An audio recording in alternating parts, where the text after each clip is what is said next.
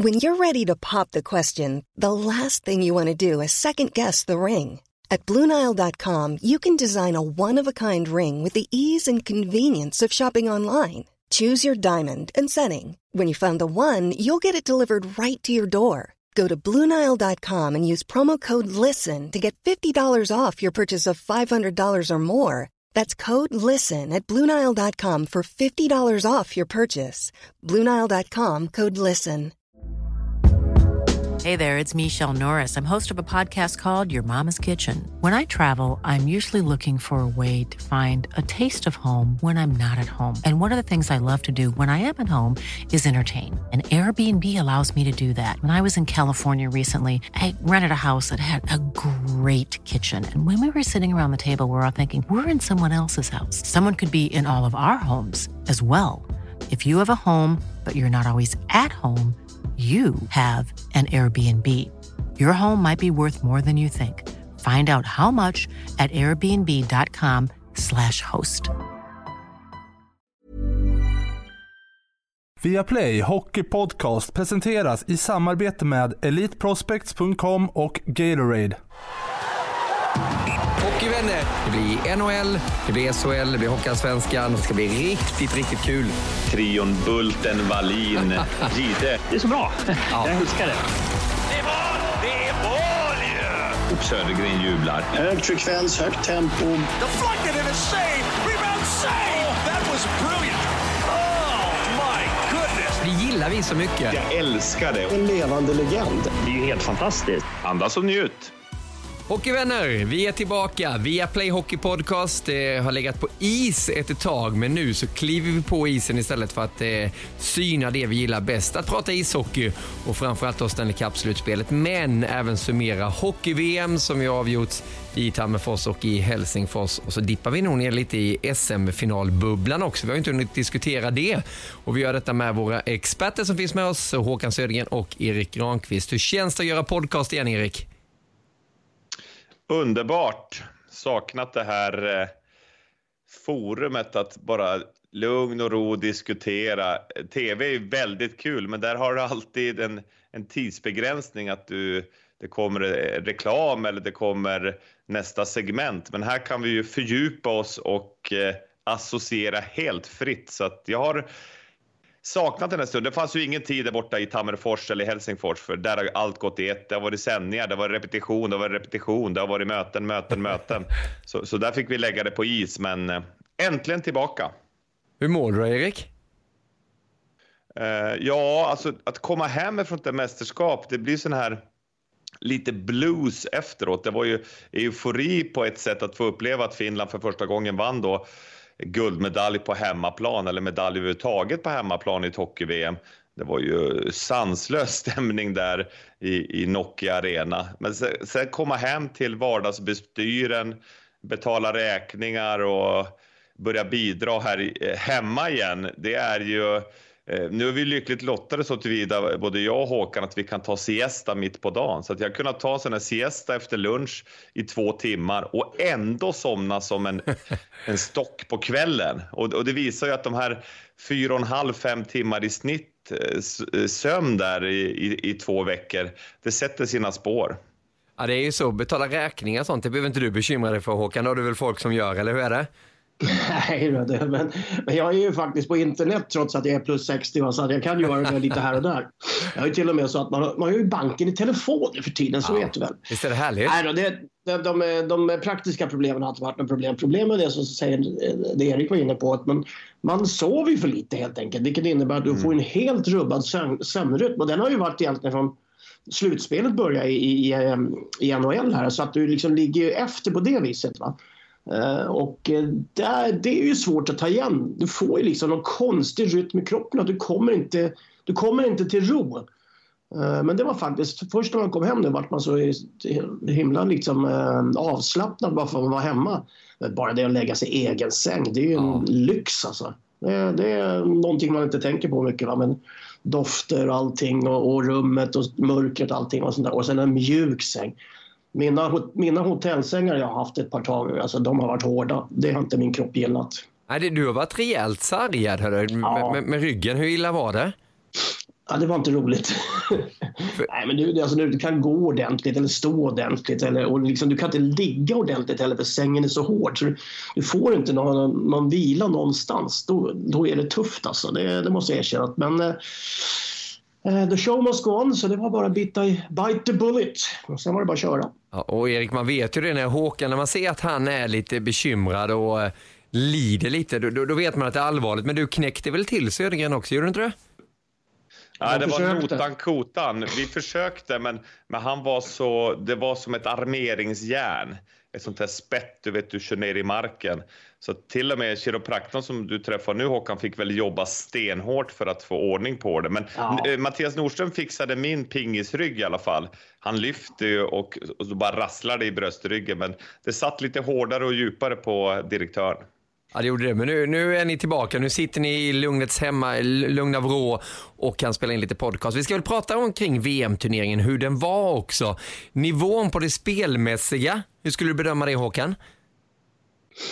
Egentligen 3 olika faser skulle jag vilja säga. Du hade de här 4 bottenlagen som egentligen inte lyckades komma upp i nivå annat än enstaka perioder då, emot de andra lagen. Och det var lite en besvikelse faktiskt. Jag tyckte att det har tättat ihop rätt så mycket emellan de olika lagen. Som sagt, vi saknade ju två ordinarie lag med Ryssland och Belarus där som sagt. Och det gjorde faktiskt ett rätt så tydligt avtryck tycker jag. Sen de här, vad ska man säga, vad blir det, 8 mellanlagen, om man får kalla dem, Lettland, Norge, Danmark, allting. Där är det, tycker jag, där har man däremot hittat en liten högre nivå, alla de lagen. Så att de har distanserat sig lite från de nedanför och de har kommit lite närmare de här topplagen. Jag tycker till exempel Schweiz, jag har varit förvånad över att de inte tog sig vidare i den matchen mot USA. För Schweiz hade varit en utmaning för både Sverige, Kanada och USA faktiskt. Det hade jag kunnat tänka, eller Sverige, Kanada och Finland. Men USA på något vänster blockade ut dem på något himla bra sätt och USA var ju bra, visade det sig. Ja. Med det materialet de hade. Så att det är lite, det var, tycker jag var enda liksom den negativa överraskningen när vi väl kom till slutspelet. Annars så var det lite som det var förutbestämt. Tjecken överraskar lite självklart, men de har också gjort det lite bättre, lite tidigare in på den här säsongen, slutet av den här säsongen. Och sen Finland.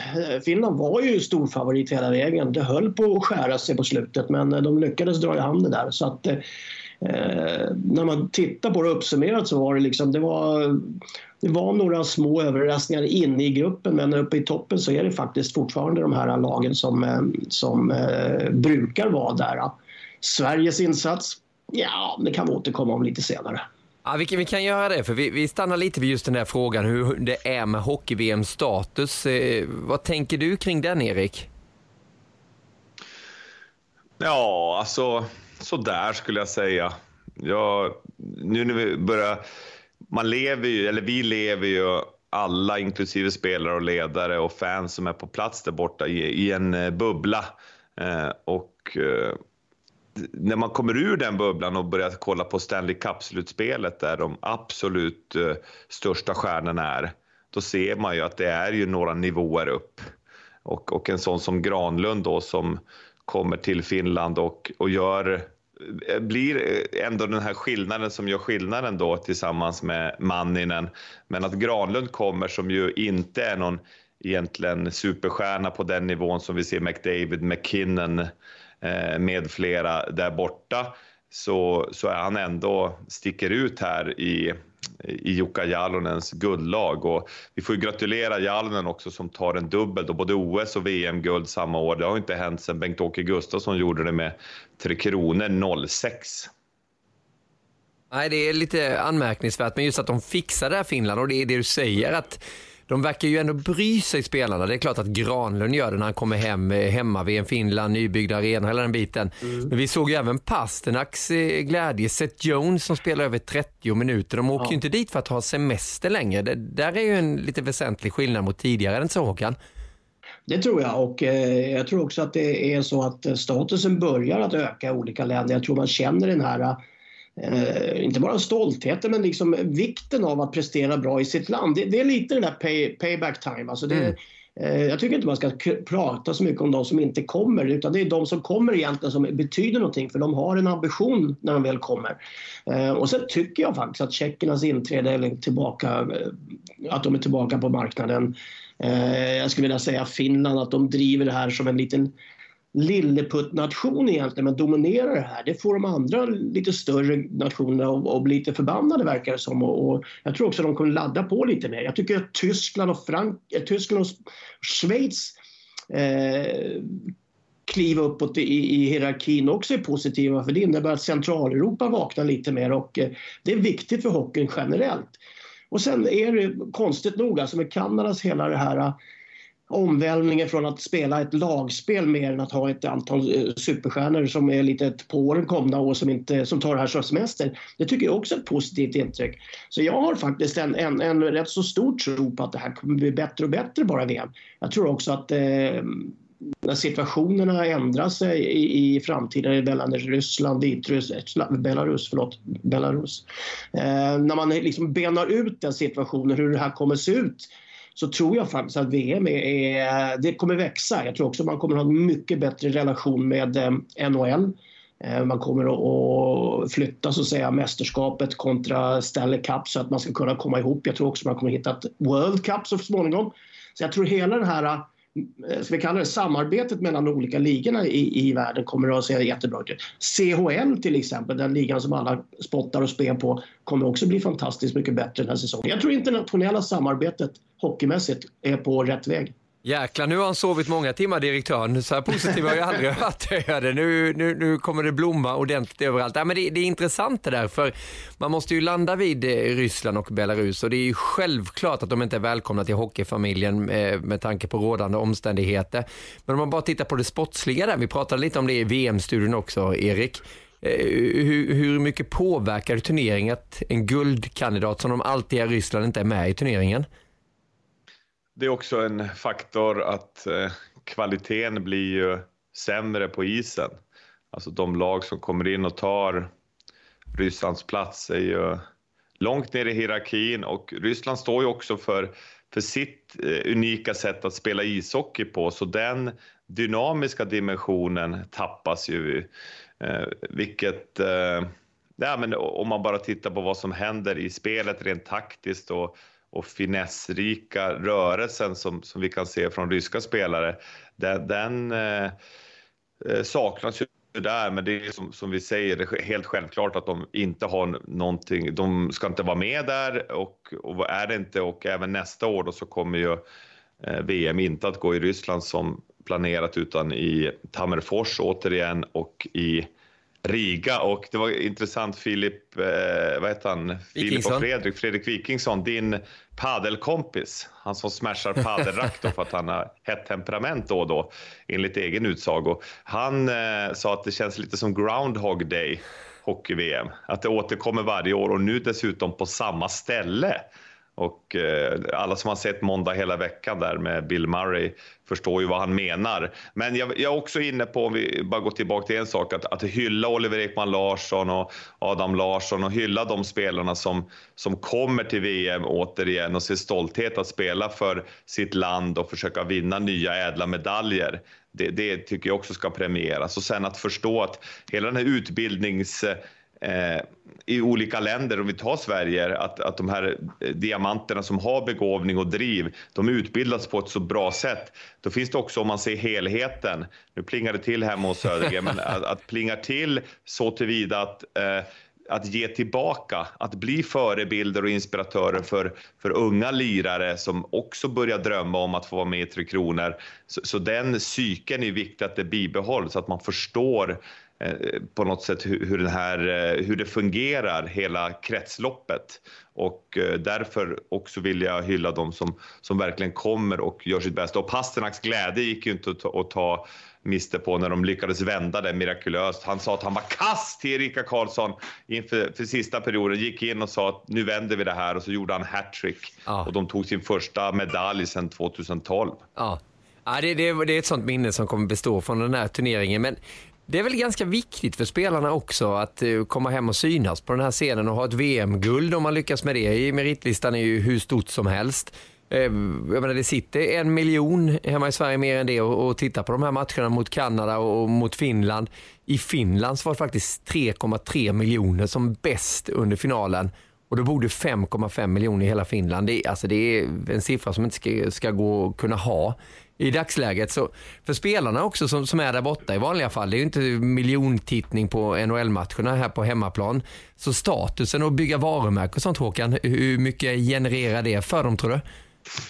Ja, jag tror det är jätteviktigt. Va? Det är alltid svårt att bli hjälte i sitt eget hus. Va? Det är där man blir det sist, för att där ser de baksidan också. Men jag såg nu tjeckerna som kom hem med bronsmedalj. Alltså det är tv-program och det är hyllningar lite här och där. Så att visst betyder det nationellt väldigt, väldigt mycket, för att alla egentligen stora lagsporter som florerar nu. Du ska ju själv göra fotbollen, Nations League. Alltså man vill ju på något vänster ha en nationell bild av sitt egen favoritsport eller liknande, för att på det viset kunna känna lite stolthet och kunna brösta upp sig lite när man träffar andra. Nu är vi ju ett internationellt samhälle, så att vi rör oss ju väldigt mycket.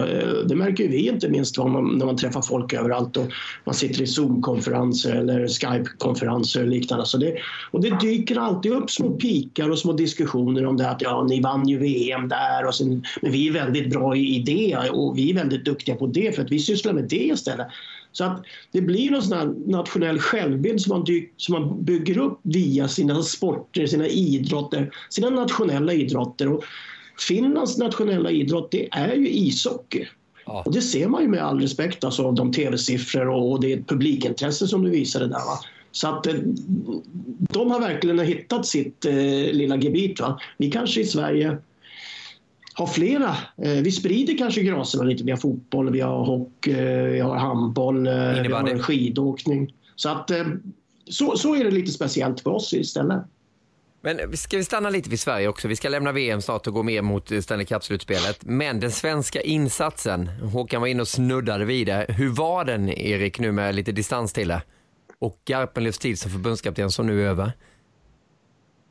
Ja, alltså resultatmässigt så i fjol var det ett superfiasko att missa slutspelet och i VM. Och de hade ju lärt sig läxan och tog de här första matcherna på största allvar och såg till att vinna dem. Så gruppspelet var ju med beröm godkänt. Fick ju oroväckande skada på Oliver Ekman Larsson då, en fraktur i foten, ett skott där initialt i turneringen. Så han missade några matcher, kom tillbaka och spelade på sprutor då i den här kvartsfinalen. Där starten på den, för det gäller ju att vara som bäst när det gäller som mest. Och det är det som inte alls har funkat under den här sessionen under Garpenlöv. Det var ju samma i OS, det var ju så nära att de gick till final där förlorade på straffar mot Ryssland.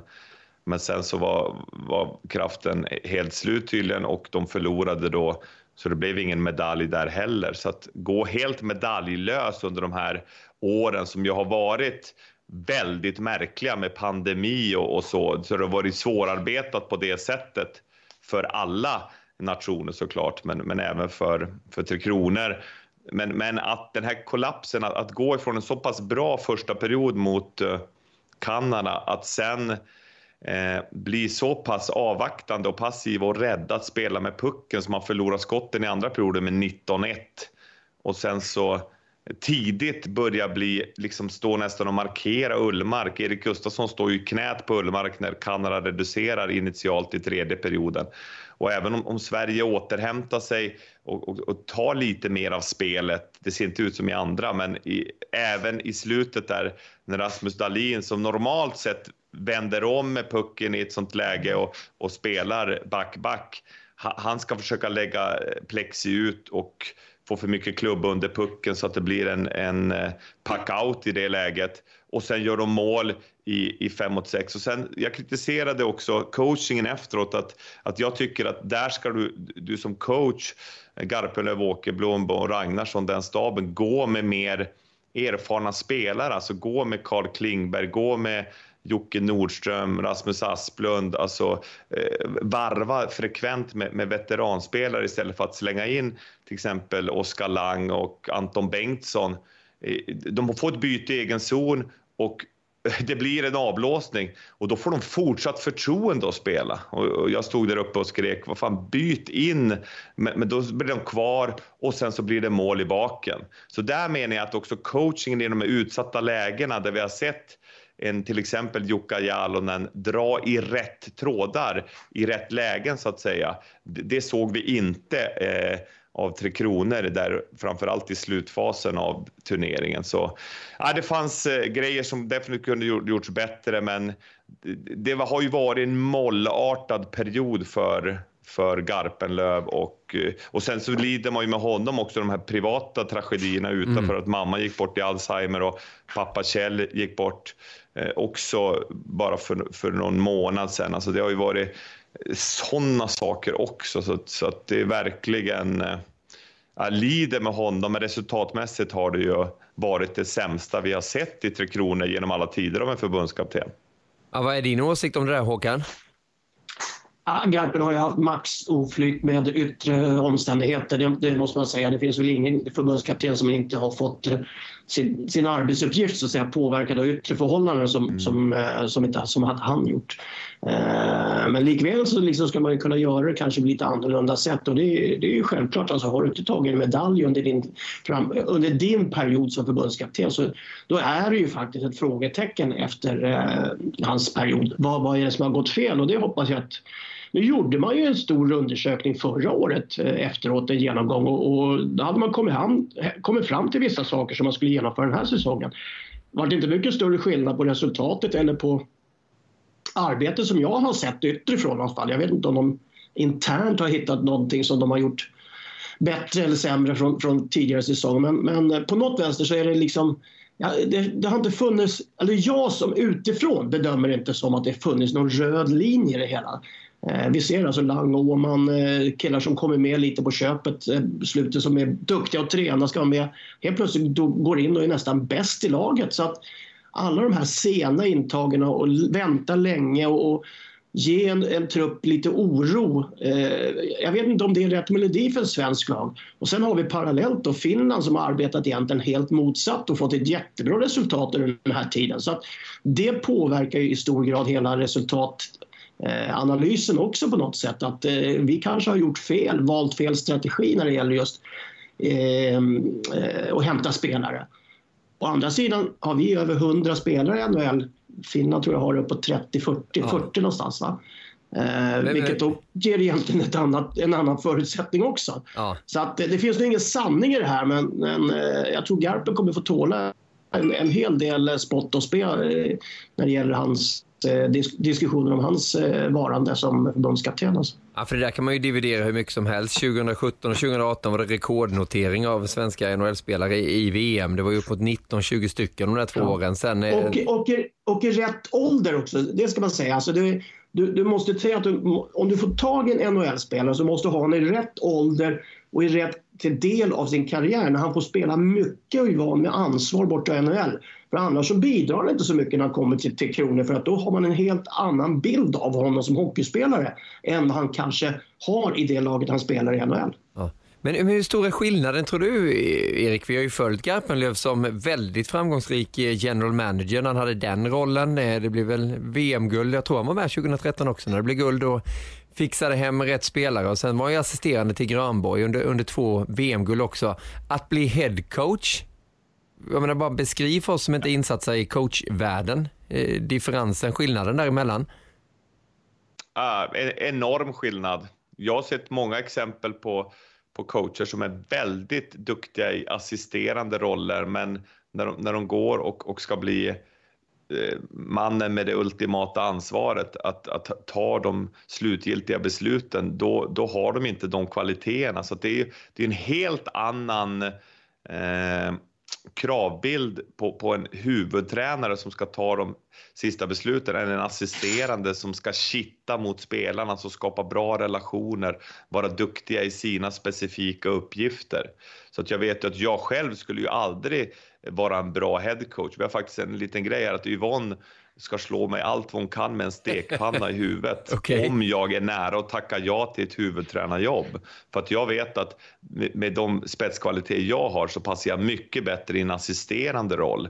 Medan andra är mycket bättre i en huvudtränarroll, alltså bli som en arbetsledare, delegera ansvar, kunna ta de här strategiska besluten. Och men det har ju visat sig att men till exempel Sam Hallam har gjort det väldigt bra i Växjö i klubblagsmiljö att vara huvudtränare och delegera ansvar och kunna ta slutgiltiga beslut. Och vi får se, förhoppningsvis kan han nu styra Tre Kronor i en ny, mer framgångsrik riktning resultatmässigt, men även coachingmässigt i avgörande lägen. Och där är det ju också att Johan Garpenlöv, det hade vi frågetecken inför hans period här, att han har inte varit huvudtränare på det sättet, inte på klubblagsnivå heller. Så det är ju en sån fråga. Däremot är det en väldigt hockeysmart person och har varit enormt uppskattad i andra roller. Men här som huvudtränare har det ju inte funkat resultatmässigt.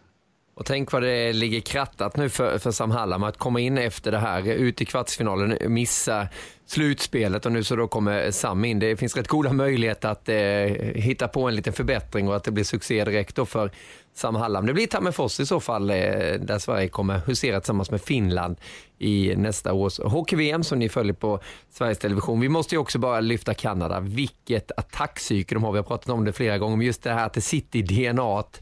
Att det spelar ingen roll vilka de har på isen. Det är aldrig slut. De bara skäller vidare och bara öser på och biter ifrån. Vi imponerar där över det Kanada gör, Håkan. Jo, men man är ju faktiskt, alltså man har ju, det är som man vuxit upp med den här bilden framför sig att så är det. Men sen när man också har upplevt det så blir man ännu mer imponerad för att det är inte bara liksom en bild som byggs upp av dem. För det är faktiskt så. De har en otrolig tro på att de är bäst i världen. Jag vet inte varför, för de är ju ofta inte det. Va? Men de tror på det så innerligt så att de blir så. De här sista 10% som kanske avgör matcher oftast med att en bra spelare kämpar lite extra, tar i lite hårdare, spelar lite mera totalhockey. Va? Den går även deras stjärnor på. Så att de blir liksom, unisont blir de 10% starkare än vad de faktiskt är. Bara på ren tro. Och det är som du säger, när bilden liksom när klockan börjar ticka ner va, och tiden börjar rinna ut, då är de som bäst. Då blir de liksom mest desperata och då är de så bra som det skiljer en hel del mellan dem och övriga nationer i den positionen. Du, på tal om att vara bäst, ska vi avsluta och stänga hockey-VM 2022 med Södergrens All-Star-team. Jag gjorde ju till hockeysverige.se, jag fick direkt en liten pik på Twitter att jag var fel ute. Så hur är facit, Håkan? Hur ser det ut? Hur låter det? Det värsta är att jag såg inte vilka du var, för det var sådana här låtsingar. Jag har inte fått betala sådana där avgifter. Så jag bara såg att jag inte var med, förstod jag, för att det var inga skriverier om det. Men jag har ju ett som kanske inte är heller så spännande, men det kan ni fälla lite diskussion. Jag har faktiskt Hellberg som målvakt. Jag tycker han hade varit rätt val att ställa. Jag tycker han var bäst. Och de svenska målvakterna också. Jag har Vatanen Seider som backar. Jag har Malgin från Schweiz, fantastisk skridskoåkare. Yeah. Jag har Dubois från Kanada och jag har Manninen från Finland som mitt All-Star-team. Ja, där ser man. Vad säger du om det? Hellberg i målet, Håkan? Nej, Erik. Ja, Erik. Ja, Erik, förlåt. Ja, men det är intressant val.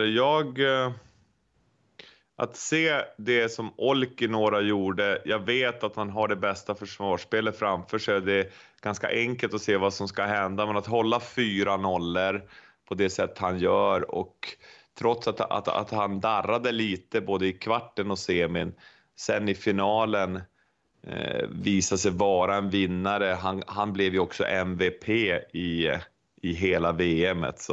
Så för mig är det ändå killen som kom in med solglasögon där på Periscope bar. Det var en eftermiddag, vi hade en förberedelsedag så att vi tog en lunch där. Och så kom då hela halva finska laget upp där och käkade lunch också.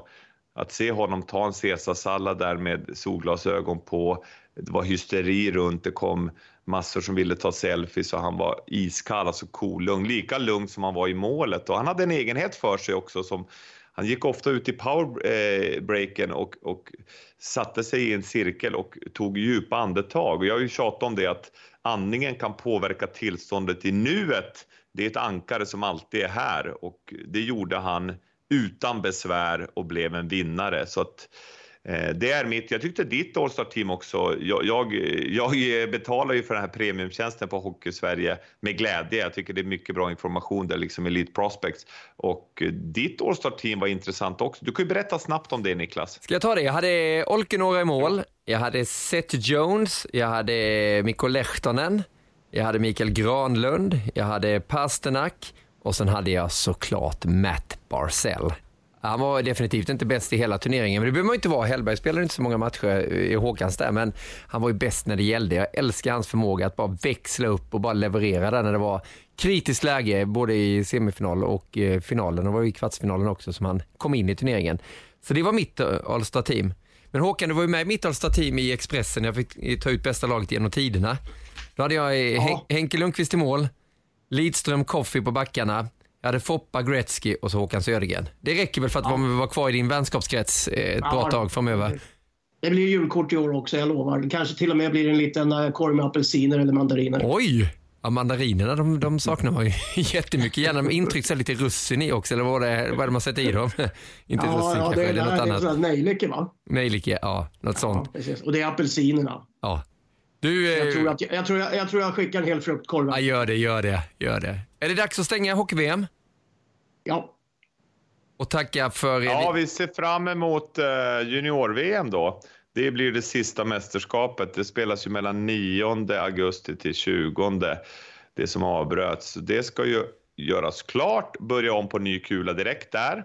Och sen så Stanley Cup. Det är ju det stora bucklan att vinna i hockeyvärlden. Japp, och junior-VM där vi kan väl avslöja lite då att vi sänder det tillsammans på Sveriges Television precis som vi gjorde när det avbröts. Och den 10 augusti premiärspelar Sverige. 10 augusti, och då är det bra tid också. Jag tror att det är 20.00 där som ni kommer kunna se första matchen. Så glöm inte det. Mitt i sommaren där så blir det hockeyfest också. Hoppas Sverige får ett bra lag. Montén berättade ju i VM-studion att han kommer köra vidare över det här mästerskapet också, så att det blir ett lagbygge att hålla koll på. Vi måste nämna också SM-finalen. Vi tog ju ett litet break här. Södergren hade ju som målsättning att vi skulle spela in 15 minuters podcast varje dag. Erik och jag svarade aldrig på den här frågan. Så gick vi och gömde oss under hela hockey-VM att det fanns liksom inte tid. Det var innan vi visste att det var möte för möte innan möte och repetition innan repetition. Det var ju inte praktiskt genomförbart. Men vi kan väl beta av lite snabbt. Grattis till Rickard Wallin och Färjestad BK. Alltså det är otrolig transformation. Byter sportchef Peter Jakobsson som byggde stora delar av det här guldlaget bort. In med Rickard Wallin som sportdirektör. Gjorde några små justerare. Theodor Lennström in bland annat. Och sen efter att ha sett att Johan Pennerborn, det höll inte SM-guldnivå på den vardagliga verksamheten, så tog han in då Thomas Mittell som blev en succé. Stor taktiker, gör justeringar, ser motståndarens svaghet, anpassar regelspel efter det. Väldigt konsekvenstänkande också. Så gör man inte sin roll som man ska, då får man mindre istid, alternativt inte spela. Så där blev det också en skillnad. Bättre intensitet på träningar också, har jag fått rapporter de som har sett det. Och ja, det slutade i guld. Det var ju en sanslös match 7 där. Det var inget skönspel, men snacka om små marginaler. Luleå hade några ribbskott och Furch, han blev en vägg där bak och släppte inte in och puckar. Och sen var det mer en slumppuck som gick in, styrdes in bakom Lassinantti. Och sen så hade Färjestad bärgat sitt 10:e SM-guld. Så var det med det. Så var det med det. Och Håkan, du ska få ge en kommentar på det också. Färjestad börjar jaga Djurgården nu i antal SM-guld. Ja, det kommer vänta. Jag tror vi kan vänta länge på det. Men jag tycker också att det var väldigt bra finalserie. Jag tycker semifinalerna var väldigt bra. Kvartsfinalerna till och med var väldigt bra. Färjestad och Skellefteå tycker jag nästan är de bästa serierna, bästa spelet. För att sen när det kommer upp i final så blir det blir så himla ödesmättad allting man gör, så det är säkerheten främst lite. Så att underhållningsmässigt så var nästan den serien bäst, men fantastiskt bra spelat av Färjestad vid exakt rätt tidpunkt. Den enda kritiken jag har, och den är inte mot Färjestad, det är ju faktiskt det här vi pratade lite om och touchade lite innan. Du kan inte ha en SM-final som slutar en dag innan VM börjar. Det går inte liksom. Det dödar intresset för SM-finalerna, det dödar intresset för VM-turneringen på sätt och vis. Det tar ut varandra på något vänster. Så att där är ytterligare en av de här aspekterna som Johan Garpenlöv hamnade i sitsen på lite på förutsättningar. Och det är det jag menar, nu var det, jag vet det, att det var speciella tillstånd den här säsongen och allting sånt där. Men jag tror också att alla har bättre av att man, det har vi tjatat om förut tidigare, att den här hockeykalendern då, som ska ristas in nu någonstans i dagarna här med alla turneringar och matcher och allting, den måste göras mycket, mycket bättre och mycket grundligare förarbete så att alla turneringar får ett värde där man kan ha faktiskt så många bra spelare med som möjligt. Men det Färjestad gjorde, det var faktiskt remarkabelt. Det är sällan ett sjunde lag går och i serien går och vinner ett SM-tecken. Nej, jag tänkte precis säga det också, ställa frågan till er. Just, finns det någon annan lagidrott där det handlar så mycket om att få ihop laget som i hockey? Hur det kan vara så att man först får kämpa för att ta sig till slutspel och sen helt plötsligt är man bäst i Sverige på ett sånt imponerande vis med samma spelare i stort sett också. Ett par förändringar givetvis, men ändå Erik, vi har ju sett det tidigare också. Det är ju bara att gå tillbaka, vi pratade VM, kommer ihåg 2019 när Finland vann med laget Finland. Hockeyn är ju unik där. Den ultimata lagsporten är det ju.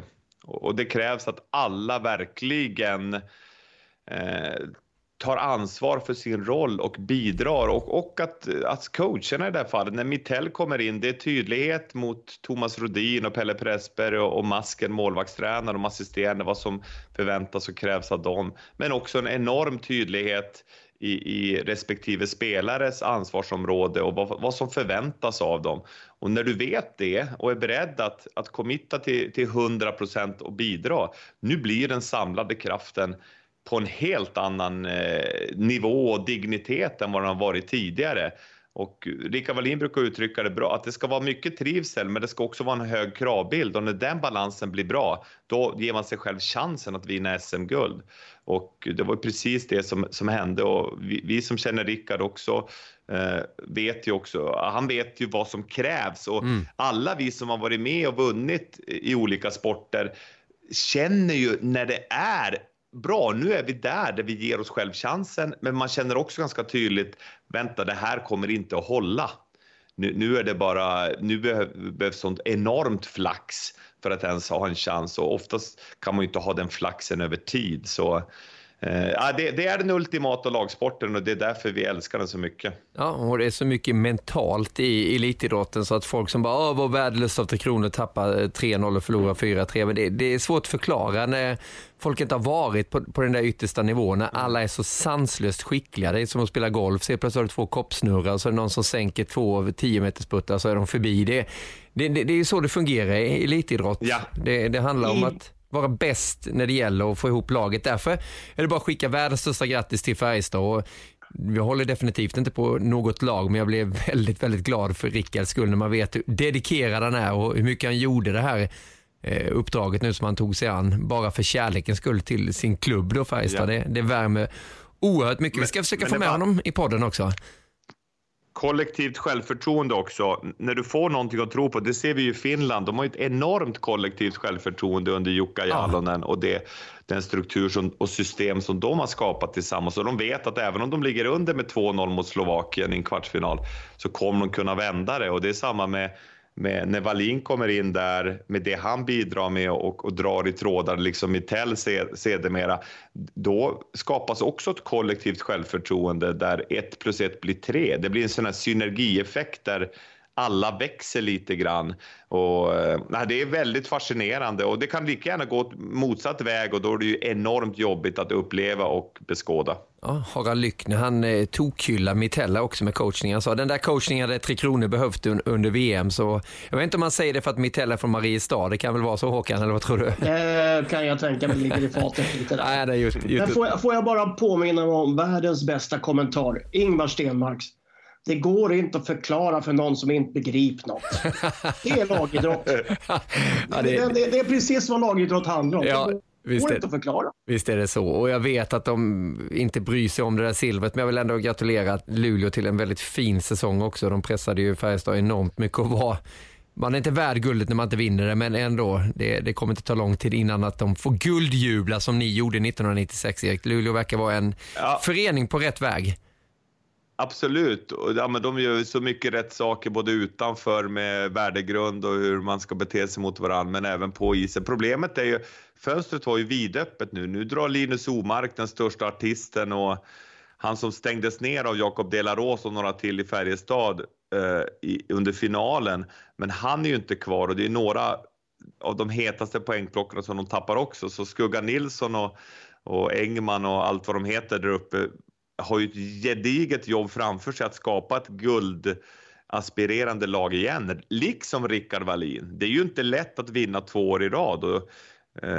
Så vi får se om de lyckas skapa guldlag, Luleå och Färjestad, men det är långt ifrån säkert. Vi ser ju Skellefteå som mobiliserar, så se fram emot hösten igen när SHL drar igång. Det gör det, och då med HV71. Det var ju så länge sedan vi spelade in en podcast, så vi har inte nämnt HV. Vi ska ta det också lite kort. Vi har ju pratat väldigt mycket om Hockeyallsvenska finalerna, och jag tror att när du och jag spelade in ett avsnitt när Erik var borta så gjorde vi det redan klart att HV hade vunnit. Håkan, så fick du spela in en ny episod där på kvällen. Jag vet inte om du minns det, bara för att korrigera lite. Jag vinner med 4-1, va? Ja, precis. 4-3 till slut. Men vi sa ju att HV skulle vinna, och det gjorde de också. Hur imponerad är du över den resan Tommy Samuelsson har gjort med HV71? Att som jättefavoriter, där har du kontrasterna till det vi pratade om med Finland 2019, med Färjestad nu. Här var det ett lag som bara skulle vinna, och de gjorde det. Ja, men det är lite fascinerande faktiskt, för att nu kanske de hamnar i en lite speciell situation med HV som var en etablerad storförening. Och det är klart, det är storförening, alltså en av de topp 4 när det handlar om organisation, arena, personal och liksom organisation generellt. Vilket innebär att jag tror att för dem kom det som en gigantisk chock att de faktiskt kunde ramla ur, eftersom de har varit så jämna och så duktiga alla år på att lägga på rätt sida i tabellen. Så att bara från den lilla chocken vända någonting så pass någonting som gör så ont och som egentligen oftast brukar sätta folk i någon form av panik bara. Men att vända det och göra en bra satsning på rätt folk och börja rätt ända, det vill säga hitta 3 tränare kan man säga till slut, som är så pass rutinerade så att de egentligen inte bryr sig utan ser lite långsiktigt på det. Det var väl deras genidrag nummer 1, tycker jag. Och sen ett tillfälle också hitta, eller vad ska man säga, inte på soptippen, men hitta en massa överblivna spelare under vägen som är faktiskt sådana typer som man behövde i det läget de kom nu. För det visar sig också nu rensar de ut rätt så bra. Nu ska de ha nytt lag, va? Så att de är väldigt medvetna om sin sårbarhet för tillfället. Men en fantastisk prestation att egentligen föra det här favoritskapet ända ifrån första nedsläpp till sista på det sättet de gjorde. För det är inte alla förunnat att klara det rent mentalt faktiskt. För det är nog en större utmaning mentalt än vad det är fysiskt och på ishockeyplan.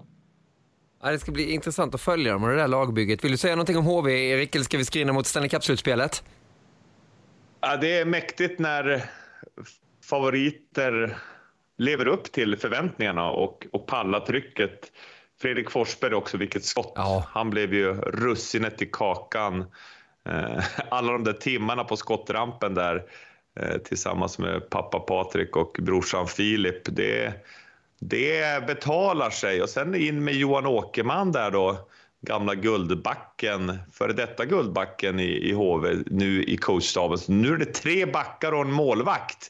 Så det borgar för ett bra försvarsspel kan man tänka i SHL nästa säsong för HV. Det lät som en film, det är 3 backar och en målvakt. Det kan bli intressant. Det är som den där nyans av brunt, eller vad heter den? 4 nyanser av brunt. Ja, precis. Och där dök russinet upp också. Det var ju 3 man om baby var det, va? 3 man om baby, precis. Ja, och russinet ska vara i kakan, inte i mandarinen. Vi har lärt oss mycket här första delen av Viaplay Hockey Podcast nummer 353. Men nu drar vi mot Stanley Cup-slutspelet.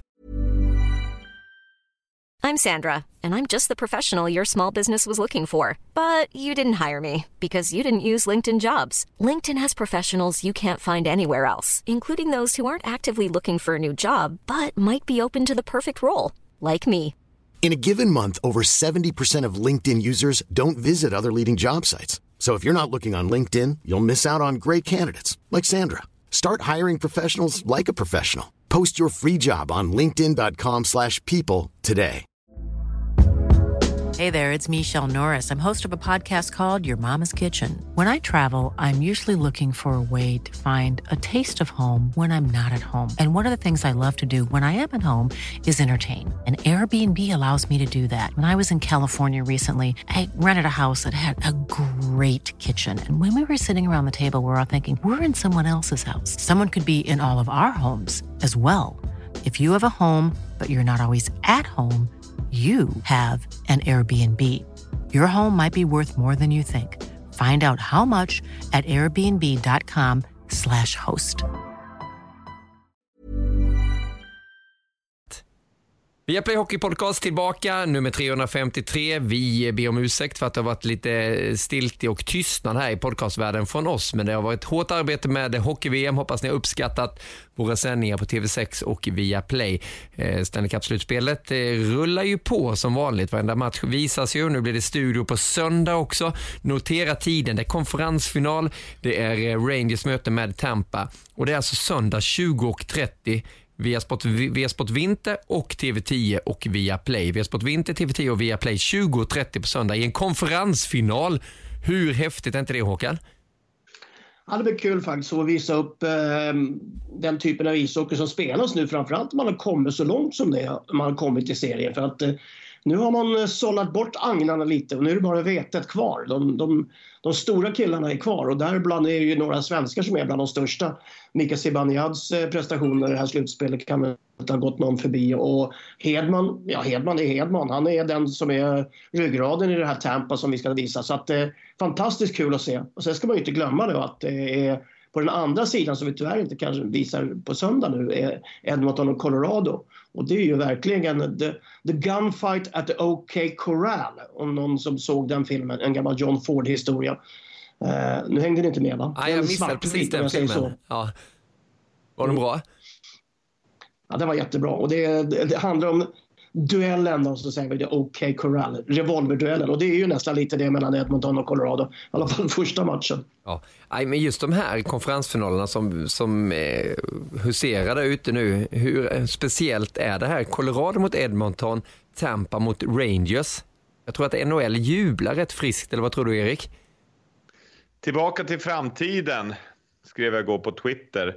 Alltså vi får ju gå tillbaka till de där filmerna. Jag gillar ju Den gode, den onde, den fule med Clint Eastwood. Kommer ni ihåg den då? Jajamän. Och det kan man Lee säga.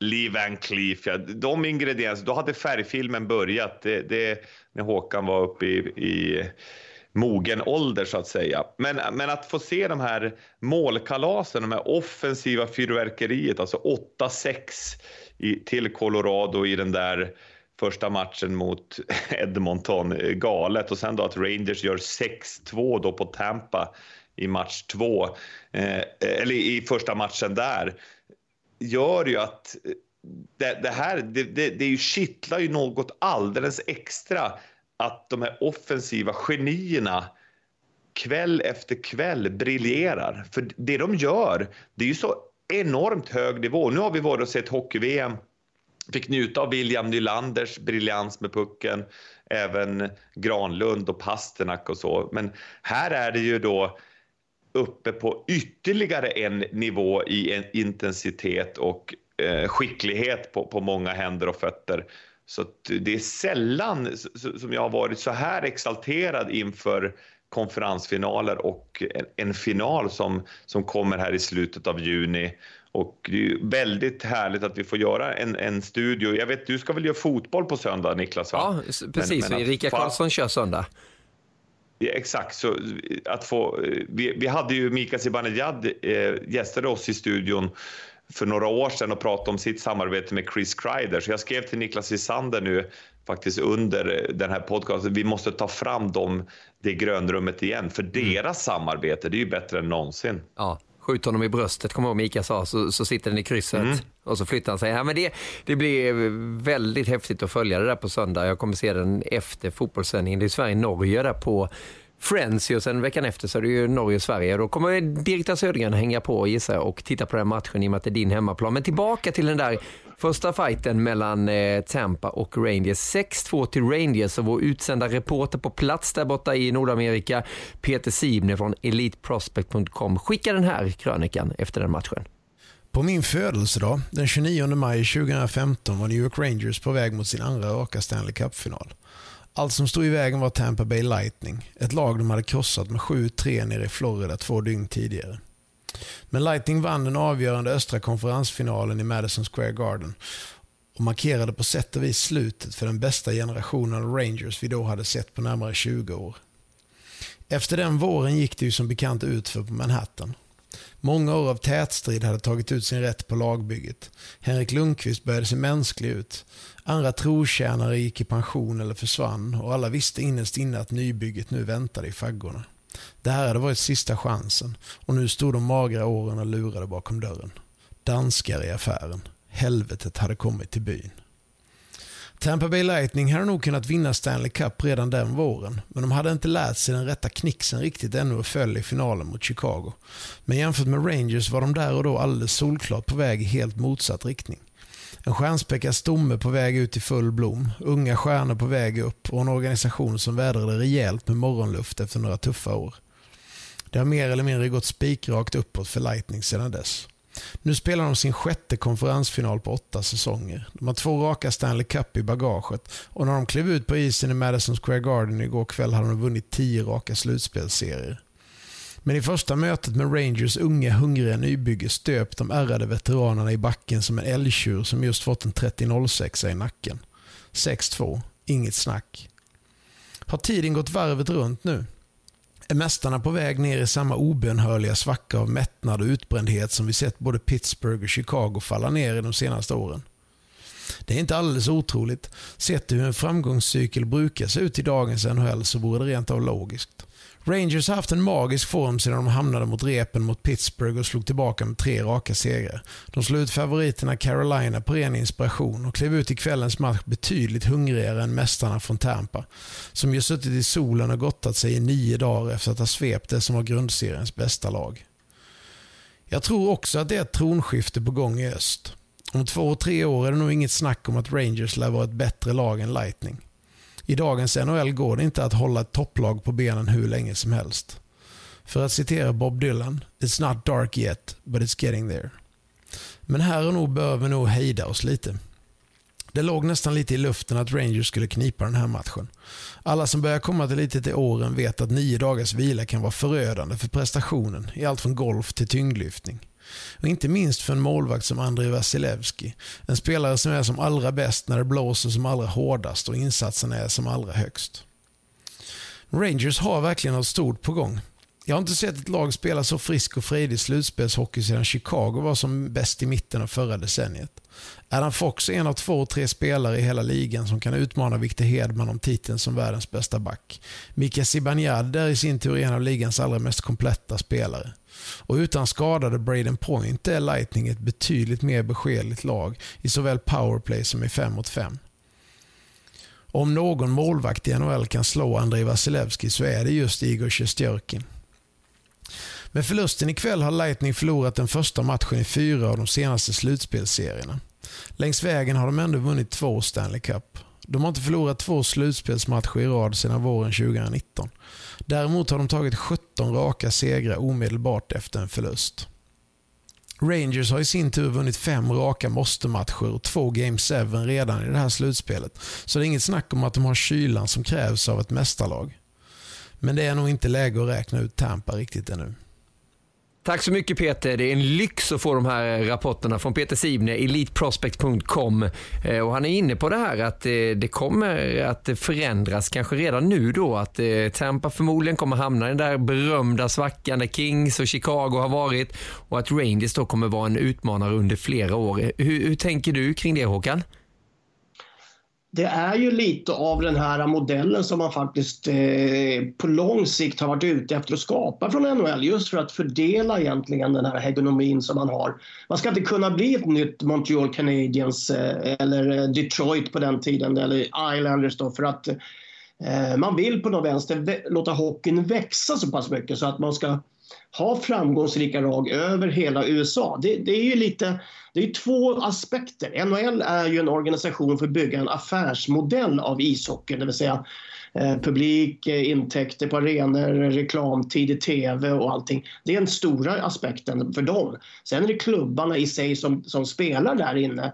För dem är ju att vinna mästerskapet för att de på något vänster höja sitt marknadsvärde. Så att det är väldigt olika förutsättningar som de arbetar med inne i den här ligan. När man väl kommer fram till lagen nu så är det ju också så att det har ju varit faktiskt en säsong även för NHL som har varit väldigt speciell. Det är fler matcher på kortare tid än någonsin. Det är färre luckor för vila, återhämtning. Det har varit 5-6 målvakter som har gått i sönder i varje förening, eller i de flesta föreningar i alla fall, eller klubbar.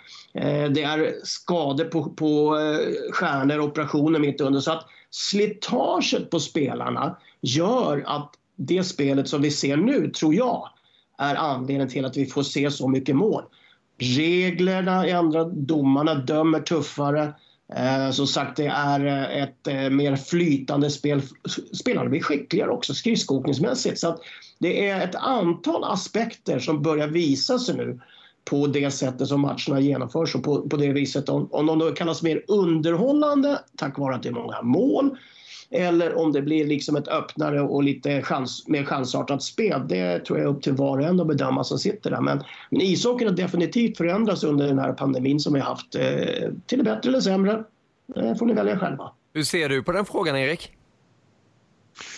Ja, där drog han ju upp alla de här punkterna som vi hade för någon månad sedan när vi pratade anledning till fler mål. Och det är ju precis så, alla de här aspekterna, och sen addera då den här kunskapen om hur man effektivast gör mål, vad som är svårt för dagens målvakter att kunna hantera. Och ser vi den här matchen mellan Colorado och Edmonton, tyvärr fick ju Darcy Kemper då ett skott rakt i masken, så han utgick då med befarad hjärnskakning, och Mike Smith som kan vara väldigt upp och ner, han blev ju utbytt, så in kom Koskinen. Så det var fransos och Koskinen som började på bänken. Fransosen dyker upp alltid, gör det.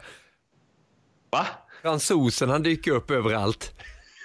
Och han gjorde ju verkligen en sån här bläckfiskräddning. Jag kallar ju honom för bläckfisken, så här, de här långa tentaklerna som sträcker ut. Han hade någon sån där spagaträddning i matchen. Men vi får se. Det här är ju inte lätt-tippat på något sätt. Jag var ju så stolt att jag hade rätt i min bracket där hela första rundan, så hade jag alla rätt. Men sen så blir det ju svårare och svårare att kunna tippa. Men jag står fast ändå med mitt tips som jag hade inför slutspelet, att Colorado och Tampa kommer mötas i finalen. Vilka tror du, Håkan? Jag tror faktiskt jag har Colorado Tampa också i min bracket. Jag kommer faktiskt inte ihåg nu, men jag tror inte det är otänkbart. Det ser ju ut som Rangers är på gång. De har den här positiva viben. De har framförallt en bättre målvakt, för det Vasilevski gjorde senaste matchen. Det var jag förundrad över. Han var trög, seg, många skott över honom, 4 skott över honom. Och han brukar ju vara stor och stark och reslig i mål och egentligen inte släppa puckar på det sättet som han gjorde. Så att det var faktiskt förvånansvärt billiga mål för Vasilevski. Han har ju varit the backbone i ett annars så kanske inte helt lysande försvarsspel, men han har alltid räddat dem när det behövs. Nu är det faktiskt Sjestjorkin som är den bättre målvakten av ryssen här. Jag läste på någon Twitter som sa att publiken i Madison Square Garden hade hittat en egen ramsa. Igor's better hade de sagt hela tiden under matchen när han inte tog en puck, Vasilevski. Så att det kanske irriterade också.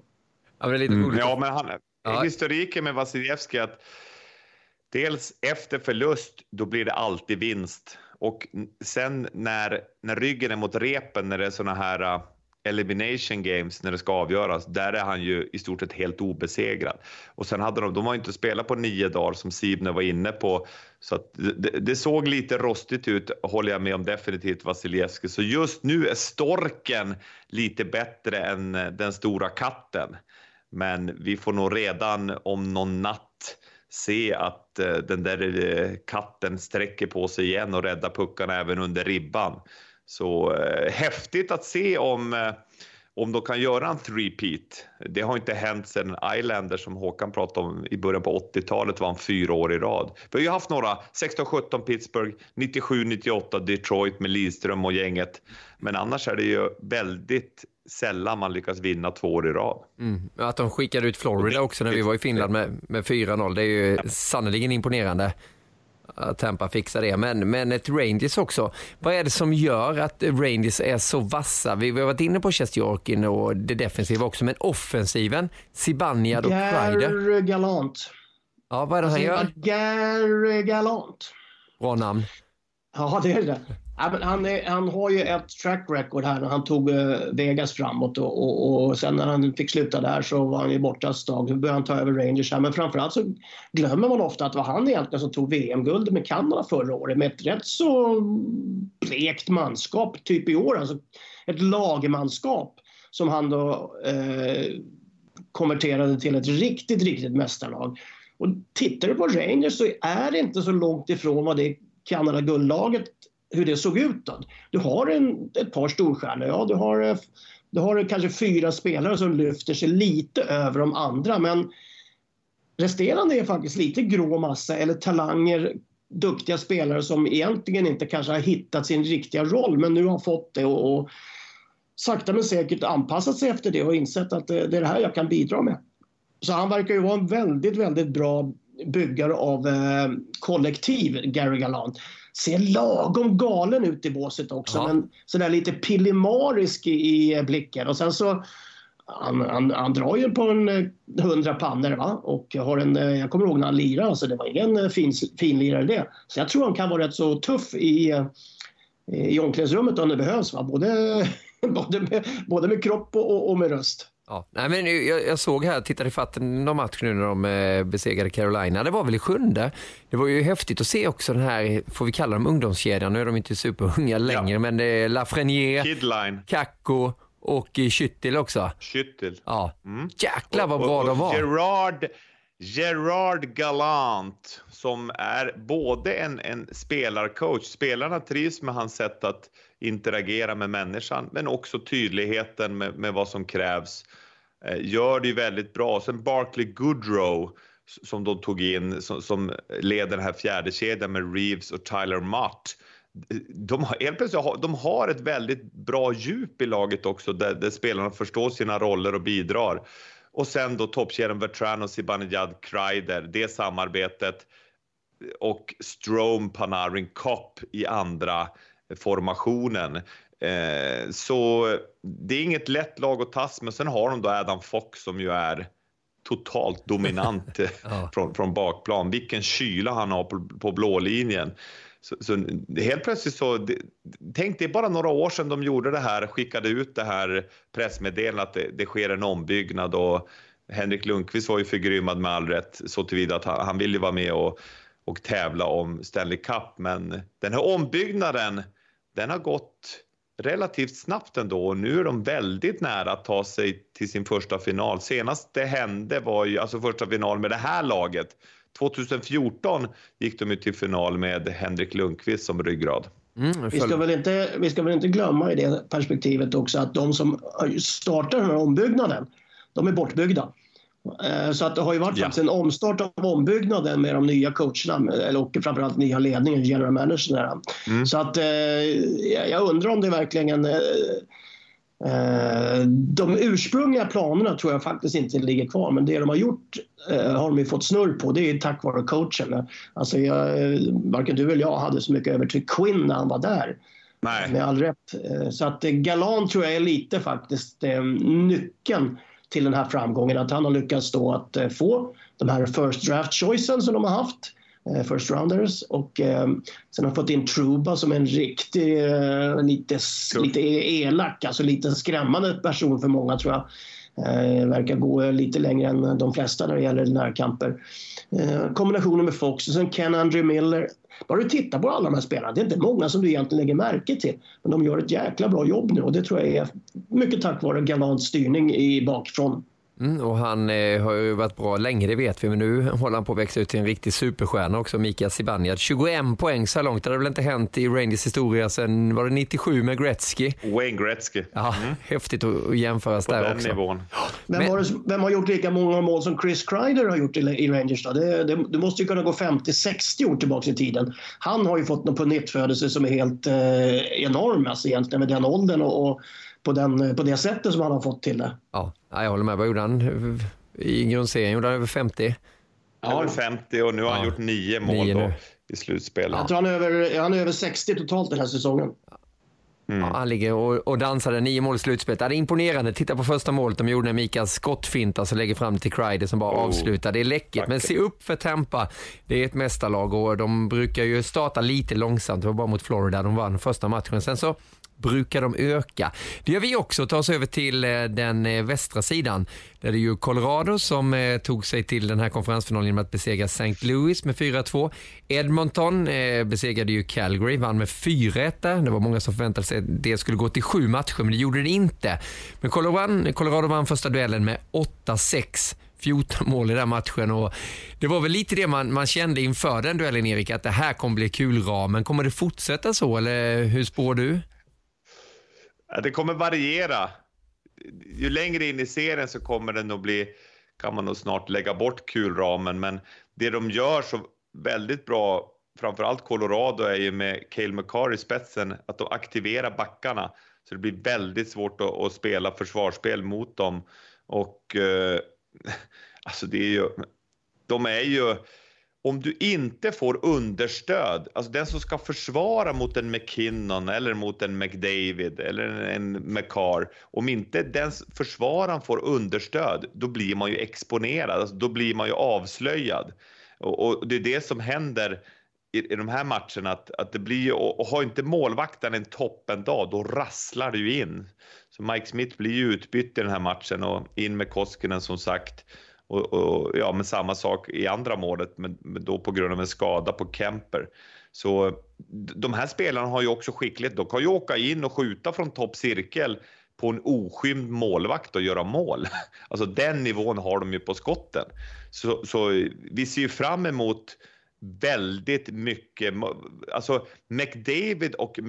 McDavid och Draisaitl gjorde ju nästan 30 poäng tillsammans bara i serien mot Calgary. Och Calgary som ändå hade ett bra försvarsspel under Sutter och ett målvaktsspel på Vessina-nivå under grundserien i Markström. Det fanns inte en chans att de kunde stå emot. Så det ställs ju enorma krav på de som inte har pucken att göra rätt saker. Och i första matchen 14 mål, då får vi gå tillbaka till 80-talet för att se sådana siffror i en konferensfinal. Ja, men nivåerna är ju helt otroliga med det här som folk bara McDavid och Draisaitl, de är bara bra i grundserien. Nu bara öser de in poäng, vad ligger de på 29-28 poäng i slutspelet och då är vi framme alltså i konferensfinalerna. Vad ger du Edmonton för möjligheter med det här laget att eliminera Colorado? Håkan? De flesta säger väl att det ska inte gå så här, men alltså bägge de här lagen är ju oerhört framtunga. Även när du tittar på backbesättningen så är det till stor del väldigt mycket pucksäkra, framförallt i Colorado.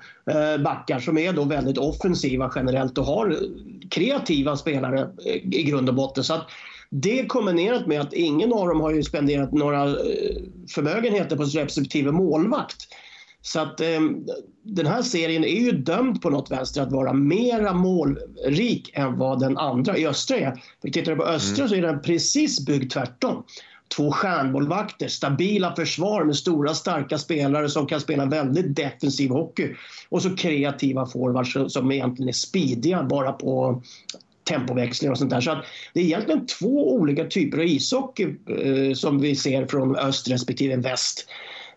Och om Edmonton ska vinna den här serien, ja då måste Koskinen eller Smith då göra sina bästa matcher den här säsongen. Och det är man ju lika undrande om de har i sig, för de har varit väldigt, väldigt upp och ner. Jag menar, psyket till Mike Smith, det måste ju vara något speciellt. Han måste ju ställas ut på något historiskt museum efter oss. Vara så utdömd efter vissa insatser så att komma in och vinna matcher. Det är rätt starkt gjort alltså vid 40 års ålder. Ja, och fått höra det nästan också lite indirekt då av McDavid och de här också, eller hur? Ja, men han säger en bra grej, Mike Smith, efter att det är bara lära sig av det här och stänga matchen. Och han har ju den förmågan, alltså att det rinner av på en gård. Bengt-Åke Gustafsson, han var också bra. Det är en av de smartaste centra svensk hockey har fått fram. Men också att det här förmågan att det rinner av som vattnet på en gås. Och den kvaliteten verkar Mike Smith verkligen ha. Att stänger matchen, lär av det som hände, men sen bara stäng det och fokusera på nästa uppgift. Och en sak som blir intressant i det här är ju, som Håkan säger, de är väldigt framtunga bägge lagen, stjärnspäckade i toppen på hierarkin. Och det lag som har hemma fördel får ju byta sist. Så det blir viktigt också, den här coachduellen, när man kan få in sina toppspelare mot motståndarens sämre försvarare. Det kommer ju de verkligen försöka utnyttja. Och nu hade Colorado den möjligheten uppe i Mile High City där i Denver. Och då vann de med 8-6. Vi kommer nog få se motsatsen sen i match 3 och 4 när Edmonton kan byta sist. Där har ju Edmonton varit rätt bra, för de har ju spritt lite på grasen. Nugent Hopkins har kommit igång. Evander Kane framförallt har ju kommit igång så in i helsike, vilket har gjort att det blir ju svårare. För de splittrar ju också Draisaitl eller McDavid lite vart efter, så att den där delen har faktiskt Woodcroft manövrerat väldigt bra, va? Och sen så Holland, GM Ken Holland, han måste ju sitta och le nu, va? Liksom och skicka lite pikar till Eisenman och Detroit lite, se vad jag har fått till här, och när jag inte fick förlängt förtroende i Detroit. Så att det är rätt många, vad ska man kalla det, örfilar som delas ut ifrån Edmonton-hållet till folk runt omkring, framförallt då från hela organisationen runt, va? Många har ju sagt att det går aldrig att vinna då, med så tunt manskap i tredje och fjärde formationen som Edmonton nästan alltid har haft då. Men nu ser det ut som att de börjar få till det. Men om man bara stannar vid Colorado lite, Landeskogs betydelse, tror du Erik, alltså runt om laget på isen så ser vi ju att den är monumental, men vid sidan om i det här läget, de har inte gjort det här på oerhört länge, gått så här långt, nu har de möjligheten och hela Colorado bara kräver ju att de ska vinna nu. Ja, megatronisk betydelse. Han är ju också, ja men vi som ändå följt honom på ganska nära håll stundtals och ja men sett vad, alltså han är ju en så otroligt bra ledare utanför isen också, men det han gör på isen, att han kan spela det här fysiska elementet, han är en av världens bästa spelare i området framför mål. I stort sett alltid när Colorado har gjort mål, då kan du kolla att 92an har varit inblandad och skapat lite kaos där framför motståndarmålet. Och sen så är det ju också en vinnare, så han har varit med och vunnit VM-guld. Han har varit med och också spelat under enorm press redan. Det var den yngsta lagkaptenen genom tiden i NHL då, när han blev det för många år sedan. Så att han är ju van att hantera pressen. Dessutom blir han ett bra komplement till McKinnon. McKinnon är ju sån här superseriös och kan bli ganska sån här gubbgrinig så tillvida att han ställer enormt höga krav på sig själv men också sin omgivning och kan bli lite så här, grinig, där då Landeskog tror jag kan lätta upp det, alltså känna av när han behöver lyfta spelare som annars kan hamna rätt ner i gruvan mentalt sett. Så jag tror att de kompletterar varandra väldigt bra där, McKinnon och Landeskog. Och dessutom så har du de här rantanen, gubben i lådan. Andrei Burakovsky också med sin skridskoåkning och sitt skott, som har varit bänkad någon match här av Bednar, kommer in och bidrar. Så det enda frågetecknet jag har för dem, det är ju målvaktsspelet. Bläckfisken fransos, håller han hela vägen om Kemper nu inte kan komma tillbaka? Det är ju ett stort frågetecken som behöver rätas ut. Största frågetecknet i Colorados uppsättning, det är hur länge Cale Makar ska orka hålla den här standarden. Spelar nästan 30 minuter varje match, var ju offensivt. Ja, han är ju minst lika offensiv som egentligen McKinnon är. Va? Så att det är faktiskt, hela det här mästerskapet handlar, som jag tror faktiskt, om hur mycket Makar orkar att driva det här laget. Ja. Jag satt och tänkte på det. Tänk ha ett backpar med Fox och Makar. Hur det skulle se ut. Jag får inte forward låna pucken. Andra backpar. Bara täcka upp. Andra backpar, Heiskanen och Rasmus Dahlin. Ja, det hade varit någonting. Och sen är plånboken tom. Ja, sen är plånboken tom. Och det är härligt att se den här nya generationens backar. Vilken kyla de har. Alltså, lagkamraterna i Finland, när man frågade om Heiskanen och sa att jag sitter bara och tittar på honom och garva. Att det ser så naturligt och det ser nästan så lite tecknat ut när de tar sig fram. Dahlin är ju likadan när man ser honom nu på nära håll som vi gjorde från VM-studion. Det är coolt där. Ska vi tippa som avslutning då? Colorado och Edmonton, vad slutar det? Håkan får börja. Eller jag kan börja. Colorado, Edmonton. Jag säger 4-3 matcher Colorado. Ja, jag säger nog 4-2 Colorado. Jag tror inte det blir en sjunde till där. Jag tror att det är lite för många matcher. Jag säger också Rangers, förlåt. Colorado, jag slänger in ett också. Colorado och Edmonton 4-2. Rangers, Håkan? Där är jag lite mer osäker. Där kan jag tänka mig att det går till 7 faktiskt. Men Tampa vinner 7:e avgörande. Erik? Oj. Ja, men då är jag lite mot strömmen där och säger att Tampa vinner 6 matcher. Men jag är lite sugen på att höra Niklas Holmgren i match 7 i Madison Square Garden. Han var ju där 94. Nu vet jag inte att det händer ju inte för att han ska göra en massa fotboll nu med landslaget och det. Via play-satsning på Nations League. Till 7:e då är han klar. Ja. Ja, precis. Är han klar då? Då kan han resa över dem med bonuspoäng och göra det bra. Men jag säger match 7 där också. 2 match 7. Det har varit så mycket match 7 nu i det slutspelet. Varför inte fortsätta? Colorado vinner match 7. Tampa vinner match 7. Och jag säger att Rangers vinner match 7. Match 7 är på Garden. Ja, exakt. Jag säger Rangers att de vinner, så får vi en final mellan Colorado och Rangers med Stanley Cup-studion redo. Det kan ju bli hur bra som helst, eller hur? Mycket hockey kvar fram till slutet av juni och sen så blir det bara en hockeyfri månad, juli, sen blir junior-VM i augusti. Livet stavas hockey, och varför då inte avsluta den här comeback-podden med en världsranking, Erik? Är du redo för den? På 5:e plats, där har vi Storken, Igor Shesterkin. Han kommer vinna Vezina Trophy. Han var över nästan 94% i grundserien. Nu är han uppe 92,9%. Han räddar puckar, han tar utvisningar, han gör assist. Spektakulär med klubban. Han är definitivt med där. Sen kommer jag ta ut några backar i den högre skolan. Cale Makar leder Colorado från bakplan. 16 pinnar så här långt.